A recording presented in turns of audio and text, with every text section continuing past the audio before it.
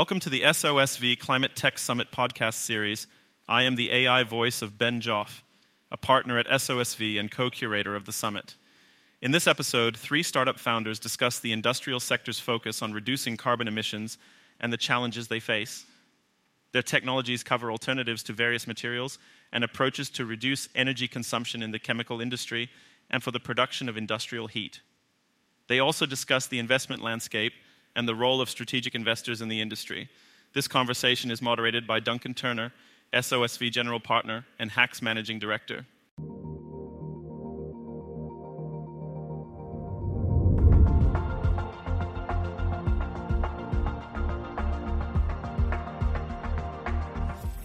Hi everyone, my name is Duncan. I am General Partner at SOSV and Managing Director at HACS, where we have a huge focus on the industrial sector. So I am very excited to be hosting this panel discussion. Now, the industrial sector is enormous. It provides us with everything that we need, from water to Wi-Fi, the real essentials, the clothing we wear, the shells we have over our heads. And it contributes to around 30% of global emissions. That's an enormous amount. And due to that, the whole sector is going through what I would call the next industrial revolution at the moment, where some of the brightest minds in the world are flocking to the sector to decarbonize it. We've got 3 such leaders today who I'm going to introduce in a minute. But before I do, I just want to talk a little bit about how that sector is broken down. The majority of the energy that goes into that sector is in industrial heat for processes. We've got 2 companies here today who are going to be talking about what they're doing with 2 different approaches to solve this issue. And then the second area, and the third company, is looking specifically at the off gases, the carbon emissions, which accounts for about 5% of the entire global emissions, just in off gases from chemical processes to make the things that we need. So with that as a backdrop, I wanted to introduce our first guest, Korcheska. Korcheska, you have a very impressive academic background in this field, postdoc and PhD. Love you to explain very quickly what you do at Ozone Bio. Hello, everyone. Ozone Bio is a Canadian seed-stage company. We produced first in the world adipic acid from wood-derived waste using so-called zombie cells catalysis. Adipic acid is the main building block of high-performance polymer nylon 6,6 that you can find everywhere from car parts to running shoes. It's overall $30 billion market. Since the Second World War and up until now, nylon 6,6 is made only from petrochemicals, and it contributes to at least 60 million tons of greenhouse gases emission every year. The most dangerous one is nitrous oxide, that is 300 times more toxic than CO2, stays in atmosphere for 100 years and destroying ozone layer. So we're looking to replace oil-derived nylon 6,6 with wood-derived adipic acid and nylon 6,6 using our advanced biocatalytic method. Thank you. And then specifically in the industrial energy, and in both cases industrial heat, we have 2 companies who, again, have completely different approaches to this to reduce carbon emissions. So first I'm going to go to Mohammed. Mohammed, you also have spent a lot of time in academia, and you've got a very specific focus to what you do. Could you tell everyone about the focus for Sepure? Yes, definitely. So, as you all know, 40 years ago, we were distilling water to purify it and use it. Like desalination, were all heat-based. And nowadays, no one is actually talking about distilling water because we have membranes, reverse osmosis membranes everywhere that you can just pass the, dirty water or salinated water through the filter and get the pure water out of it with very minimal energy. But looking at the industry today, all the chemical industries are basically running based on heat because there is no available solution for the organic solvents and chemicals to do the same way filtration. So 10% of the world's energy or 50% of the industry energy used in the US is being spent on chemical separation processes that use heat for that process.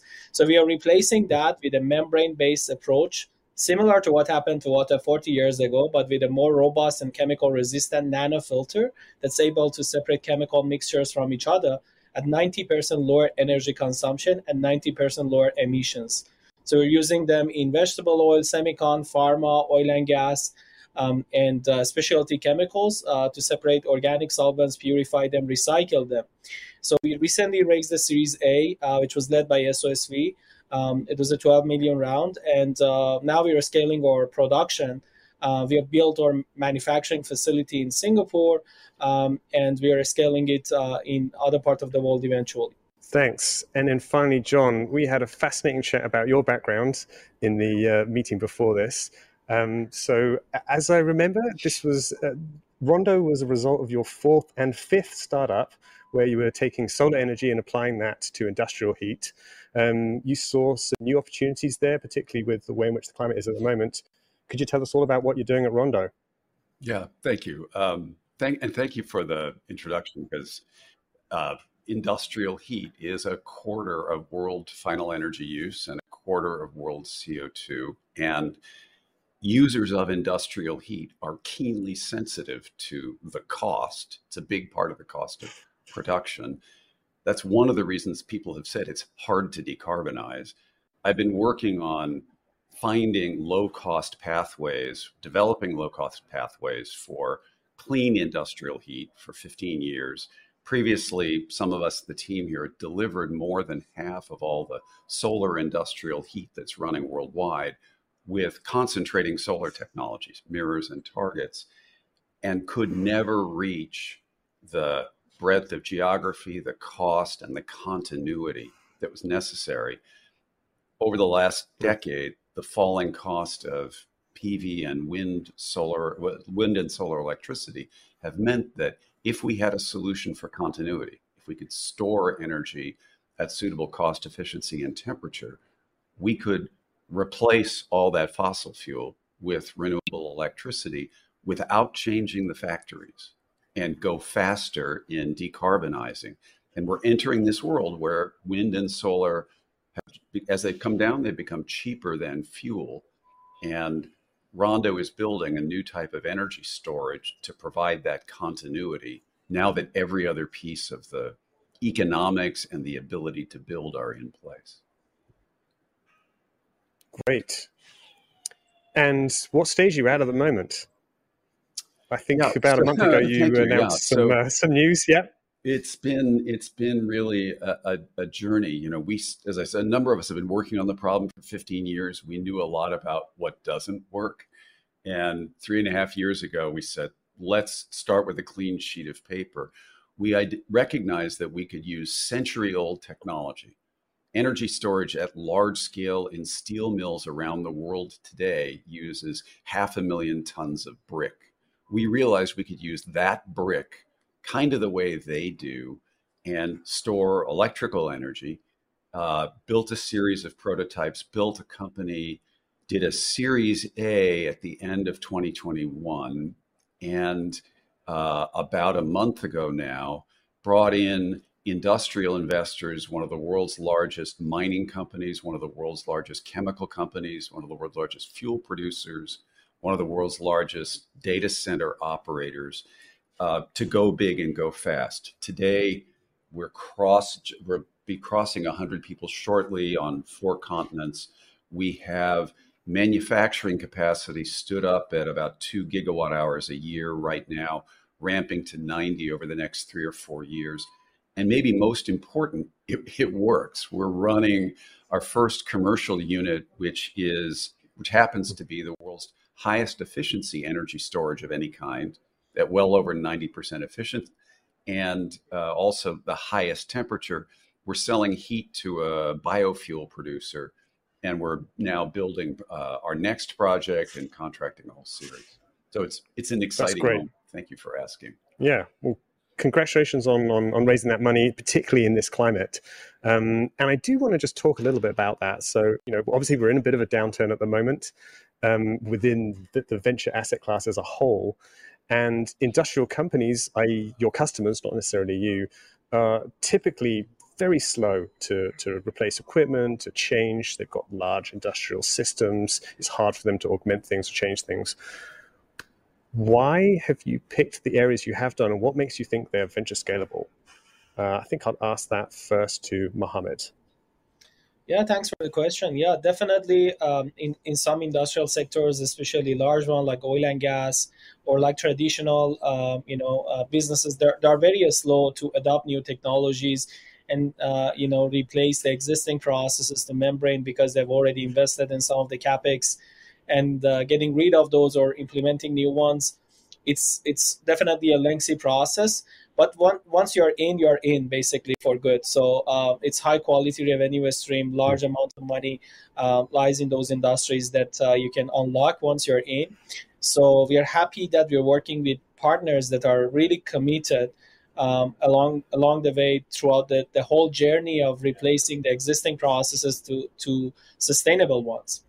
But we are also doing something, at the side of the main stream of the business, which is we've created a resolve system that is a standalone solvent recovery system that we are giving it to our customers who are currently burning or like giving the solvent away to solvent waste collectors to incinerate them, and we are enabling them to do recycling of those solvents in-house to just buy a lot less solvents and create a lot less waste, and then that increases the profitability by keep recycling and reusing the solvent that they use to incinerate or pay for incineration of that solvent.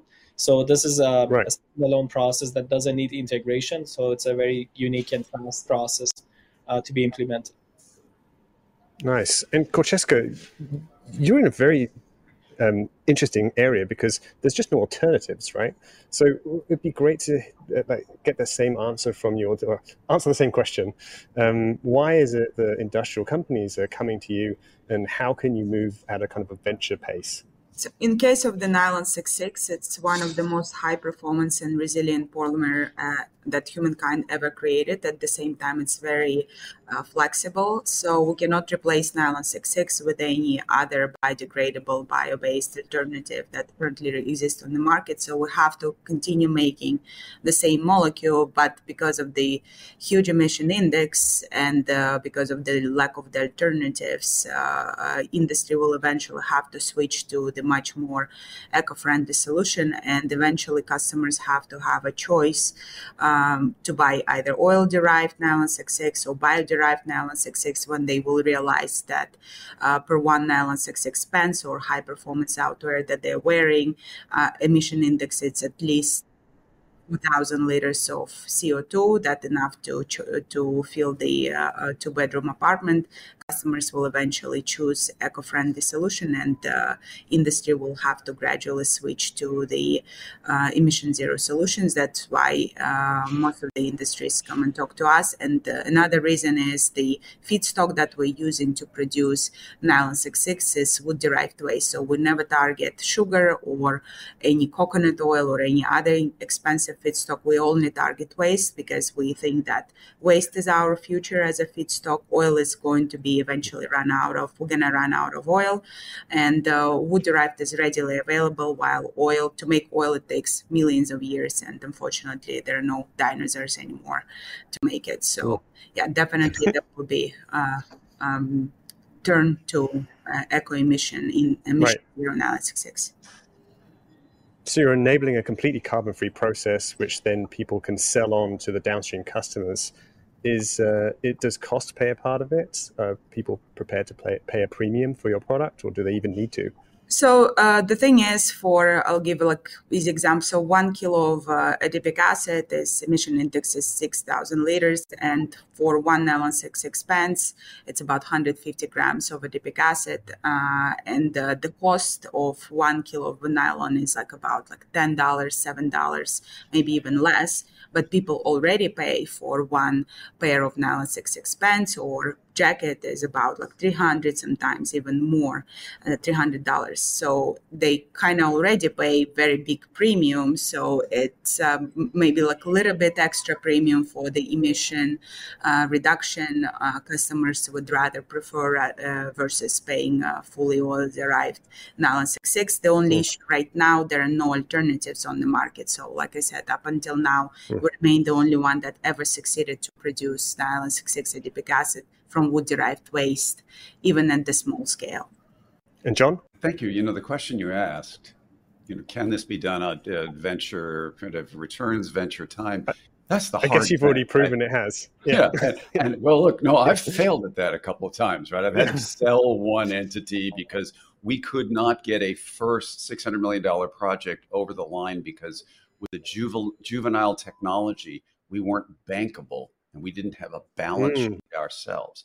And that mattered. Okay, where do you create the greatest value?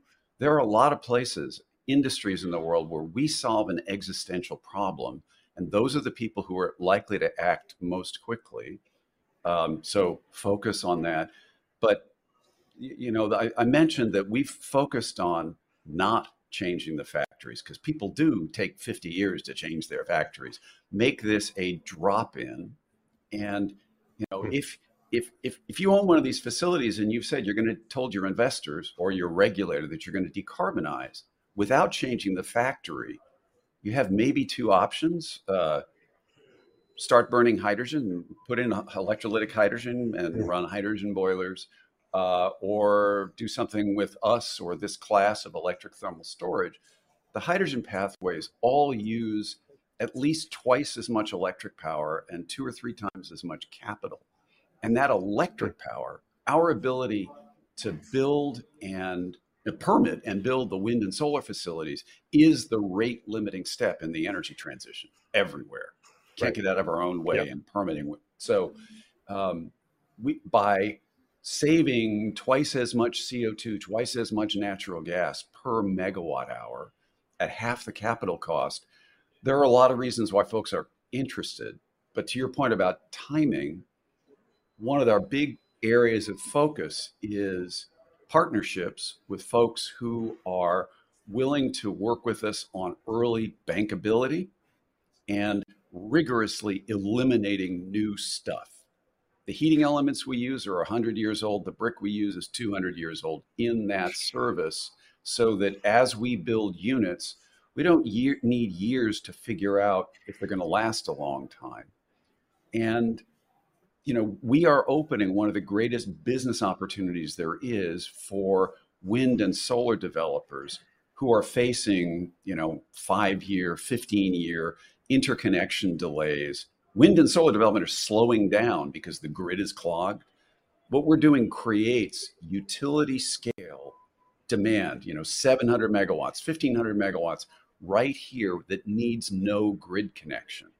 So we've really tried to identify. So for that community that wants to put project capital to work, we actually change their timelines. And so it is, you're talking, this is the hard yards, right? It is moving from, technology that can deliver venture returns to infrastructure that in order to deliver energy at a particular cost, we need infrastructure returns. Those folks need certainty. We need to get to certainty as fast as possible. And trying to solve for that, as I mentioned in this most recent financing, we brought in Rio Tinto. We solve very big problems for them. They're very public about that. They're creating pull and helping us align all the other moving parts so that we know we're solving the right problem. We know how to drop into facilities. And we can bring folks to the table so that we can start developing revenues early. There are a lot of different parts of the answer to your question. Sure. Right? Yeah, totally. Yeah. It's a great question. I guess one bit. All of everything in energy transformations, has that same matter. It does, and it all does have capex. I mean, you mentioned that yours is half capex. I know, Mohammed, you have capex as a core part of installing some of this technology. I'm curious to understand from all of you, how do you justify that capex expenditure to a lot of these industries that are sometimes low margin industries? And do carbon avoidance credits come into that? Who wants to take the question? Well, from our side, the short answer is, as I mentioned, we create this giant opportunity for folks who want to put capital to work building large-scale renewables. So, the wind and solar guys are building things that include lithium-ion batteries serving the grid. That same community is eager to work with us, including heat batteries that offer heat as a service, not electricity as a service. That's part one. There are places where every place in the world, as renewables get to scale in the grid, we start to see more and more price volatility. Here in the United States, last year in Oklahoma, there were 2,000 hours of negative wholesale electricity prices. And a grid-connected Rondo heat battery pays for itself in about 18 months because of what it saves you on your gas bill. That matter of how does capital justified? It's different in different places and different types of projects. But again, that's a critical question. Mohammed Kocheska? So yeah, regarding the capex, so sometimes is a little bit like tricky working with customers that they don't want to actually spend on the capex. So for some of the models, you have a zero capex model, which means we are leasing the whole equipment to the customer with the maintenance, and then they pay us on a monthly basis, and then they start seeing savings on a monthly basis when they do that. So it's a very interesting business model for them. For some of them that they want to actually invest on the capex. And you partner with a bank to do that, do you? Or you're not funding that yourself? Yes. So we are talking to some of the biggest banks. So there are green financing programs already in place that they can either like lend us money to do that with the customers, and we recoup the cost like over 5 years with them, or they're gonna actually help the customer to acquire this new technology, and then they're gonna work with the bank. The customer directly will work with the bank. So that's one way. Another one is in many countries or many industries, they are not really aware of, or they're not going to take advantage of the carbon credit. So in those cases, we can actually claim that, and then that will help us to reduce the initial cost for the customer, because that's another extra revenue stream for Sepure. And then in those cases, we can actually reduce the cost of acquisition of this technology for the customer who wants to use it. So, and is not aware of that carbon credit part of it. Interesting.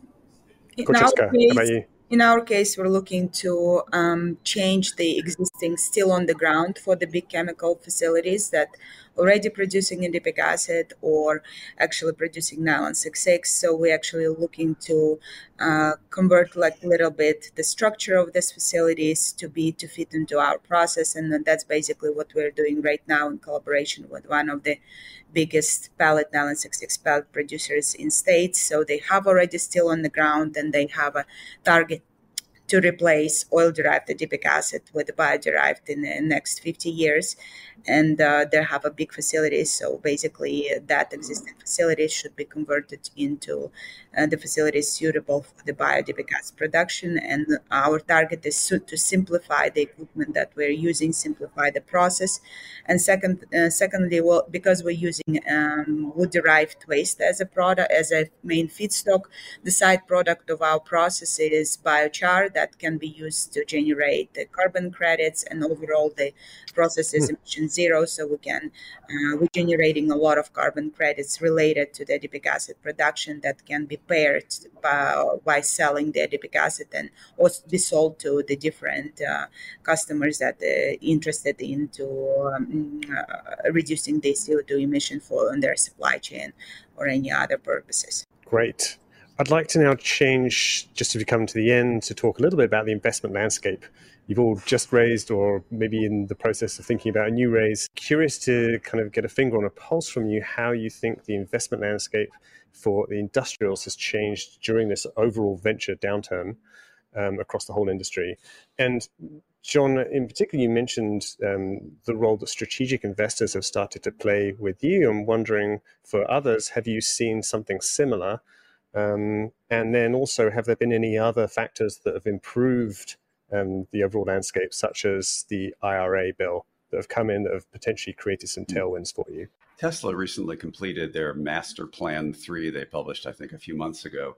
They did a systematic look, and they said the fully decarbonized world needs twice as much thermal battery storage as grid battery storage. They think it's about $3.5 trillion, with another roughly $15 trillion of renewable generation connected to it. We think they're about right. We think the cost is less for the batteries.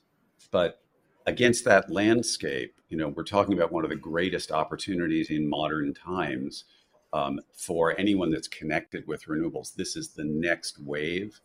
And we're not seeing a shortage of interest in being in this sector. This is a sector that is probably the fastest growth. And there are now at least a dozen startups using all kinds of new materials, from liquid salts to liquid metals. There was another one that was just piloted recently, to solid carbon. And I think there are going to be a lot, when trillion-dollar markets happen, there are lots of shots on goal. We are really more concerned with the partnerships, both to guide the longer term application of this technology and to make sure we're laser focused on the early yards. And it is not the venture community primarily, but the infrastructure investment community, the folks who want to put $2-3 billion to work with us and build a portfolio of projects in the United States or elsewhere. The IRA is making a difference. The expansion of the production tax credit to solar, the extension for wind, is bringing the costs of electricity, continuing to drop it, so that in more and more of the country, without carbon credits, without any other drivers, it's just simpler. It's cheaper. It's just cheaper than business as usual. That motivates folks. But that's necessary but not sufficient. There are lots of cases where corporate commitments to decarbonization, this is one of the biggest things that's changed for me over the last 15 years I've been working in this.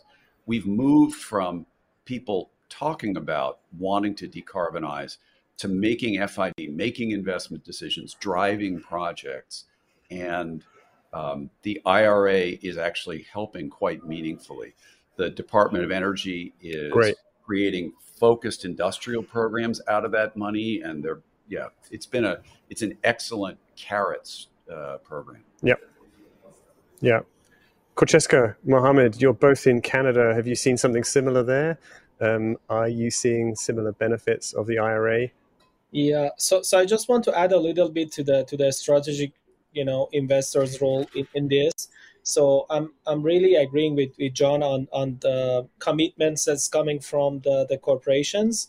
They really want to reduce emissions, and they want to, take all the opportunities exist on changing the existing processes, modifying them, and better use of the resources to reduce emissions, reduce the energy consumption and overall cost of the processes that they have. So on this side, so we're talking to so many different corporates that they are already in energy sector, in chemical sector, that not only they want to invest in these sort of companies like us, but they want to be also a user of the product. So on that end, I see a little bit of shift in industry sector from using traditional VC money going towards like more strategic investor, corporate VC money. Kocheska, how about you?